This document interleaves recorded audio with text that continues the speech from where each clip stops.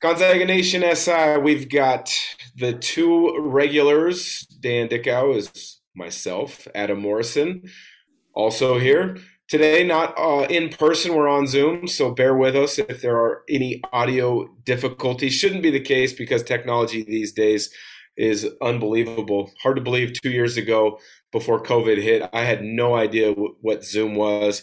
Did you have any idea what Zoom was, Adam? I thought it was only Skype. And so Skype kind of fumbled the bag. They had the head start on everything, and then Zoom took over. That is true. The one frustrating one is Google Meetings. I have not been able to figure out that one. It's the most frustrating one in the world. Zoom's made it easy. I agree with you on that. So they have kind of taken over the world of business video conferencing. But, that's a different topic for two people that are probably more in tune to technology than the two of us. We want to talk Gonzaga hoops, which is what we usually do. Gonzaga had another great week where they went 2-0. I like the week because they went on the road. They won at Pepperdine. Then they hold court at home on senior night against Santa Clara. They saw, I don't want to say two close games, but they at least saw two challenging games. Yeah. Let's start with the Pepperdine game. They went on the road. Pepperdine's young guy, Houston Millett, showed no signs of being intimidated. What did you see in that game? Yeah, I thought it was a closer game, obviously, than the first one. Pepperdine has a decent student section, so the crowd was good for them.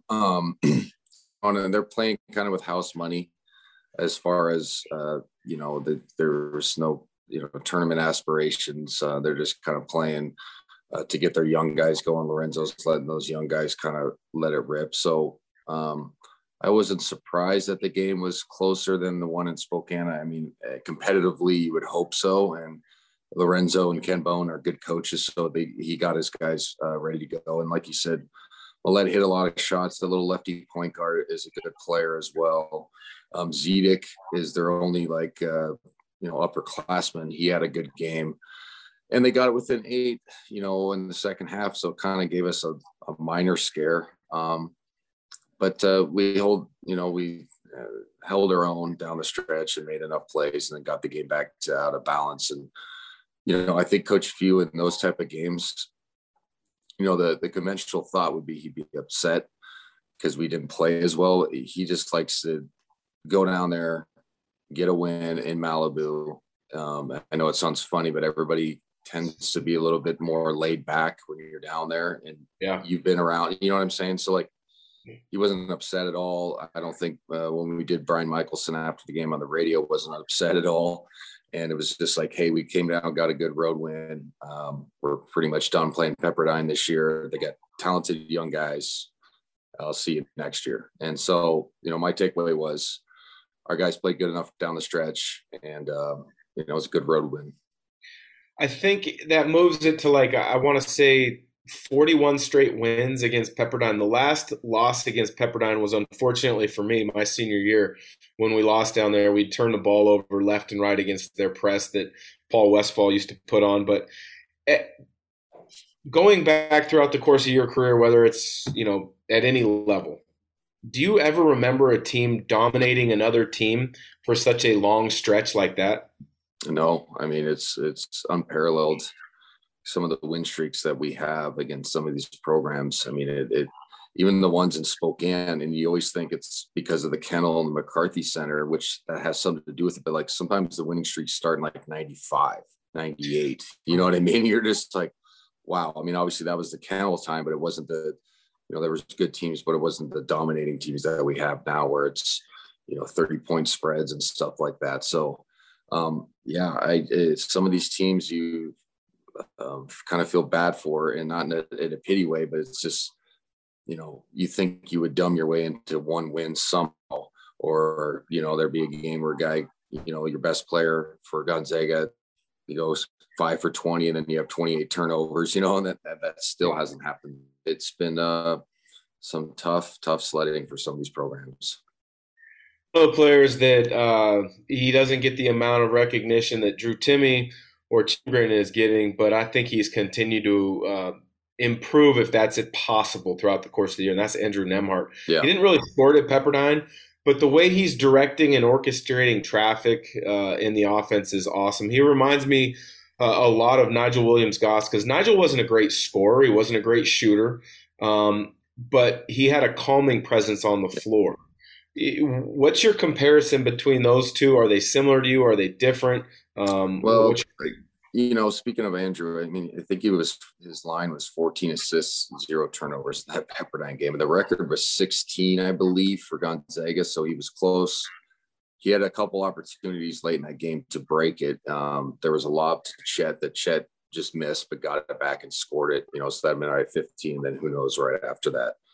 I think he's quicker than Nigel was. I think Nigel was a more powerful player, kind of a back to the basket point guard, if that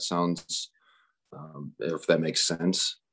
So I think Andrew is more downhill and in the open court faster.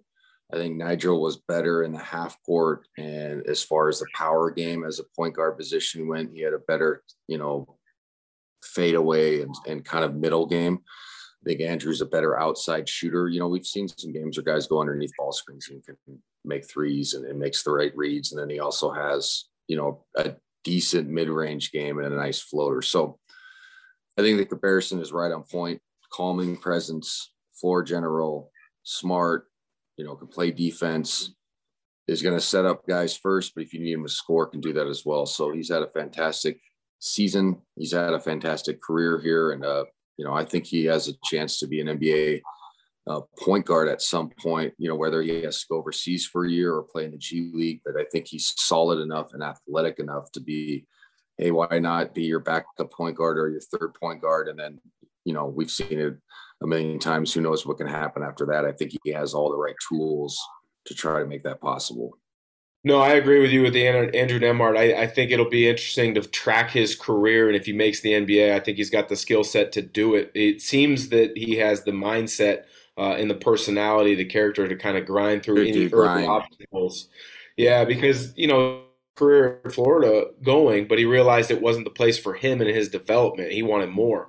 And so it's worked out really well at Gonzaga. One of the things, though, when you look at the league is the older teams are typically playing really good basketball. We've touched on USF a number of times, but Santa Clara was the opponent on Saturday. You were out of town. You weren't calling the Santa Clara game. I watched it on TV. I know we didn't watch it as closely as the other games we have throughout the course of the year. But what I see in those guys is a talented veteran bunch that just doesn't quit. Are you seeing something the same when you've caught glimpses of Santa Clara right now, a team that's improving? Yeah, no, they've had a good run. I think they're an NIT type of team, that's not a bad thing. I mean, that's a program that prides himself in having success in basketball and trying to get back to that. So you have to make steps. I think Betty Yaku, having him back really helps for their inside presence, doesn't put as much, difficulty on Vrankage. And then that Lewis kid on the perimeter is very good as well. So, yeah, I think just having some leadership and then understanding kind of that they started the season not where they wanted to be, but kind of, scrapping everything together and making a nice little run. It's a good basketball team. I wasn't surprised at the scoreline as well. I think Herb is a good coach, obviously. And then a team like that can come in and say, hey, look, we've all been here, guys. We're not scared of the kennel. Then also, we have nothing to lose. So let's just go out and kind of let it rip. And they did that and kept it close and kept it competitive. Yeah, I think in the conference tournament in Vegas in a week or so, if you're St. Mary's, if you're USF, and especially if you're BYU, you don't want to see them in the tournament because they could be the spoiler of you making the tournament. I mean, right now, I've wanted and I've thought it's a 4-bid league throughout, but now it seems that BYU is trending out of that picture, unfortunately for the league. But you would hope if it's USF, because it looks like they got Gonzaga Thursday, so that doesn't look like a win in the win column. So you're looking at Santa Clara could play spoiler to the league having 3 or 4 teams. I think so too. Yeah, it's their tough matchup. They got enough scoring inside. They got enough scoring on the outside. Their point guard play is good. Obviously, experienced coaching, experienced players, and they're saying, "Hey, look, if we get to 20 wins, we should be on the NIT line." So they're still playing for something as well. So yeah, it's a scary matchup. When we played them at their place, I thought it was kind of an anomaly. We kind of blew the game out, but we shot. That was the stretch where Timmy was 27 of 32 in 2 games, so and I think we made 12 threes or something, over 10 threes. So it was kind of an anomaly. Like it didn't feel like a team that kind of laid over. It's just they ran into a buzzsaw. And then I think the game mentioned in Spokane on senior night was the true, Santa Clara team, albeit they got beat. They looked a lot more competitive, a lot more skilled. Over the weekend, it was NBA All-Star Weekend. I had the chance to go to the All-Star game one time, kind of as a player. I wasn't involved. I wasn't good enough, but I was around it. Watched the dunk contest. Watched the All-Star game. This weekend's All-Star game was in Cleveland, and one of Gonzaga's own, one of Spokane, was a part of the festivities. John Stockton was named one of the top 75 players all time.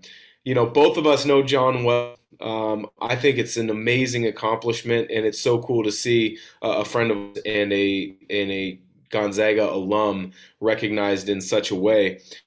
I'm not putting this out there for you to tell me who your favorite or who your favorite or best player of all time was.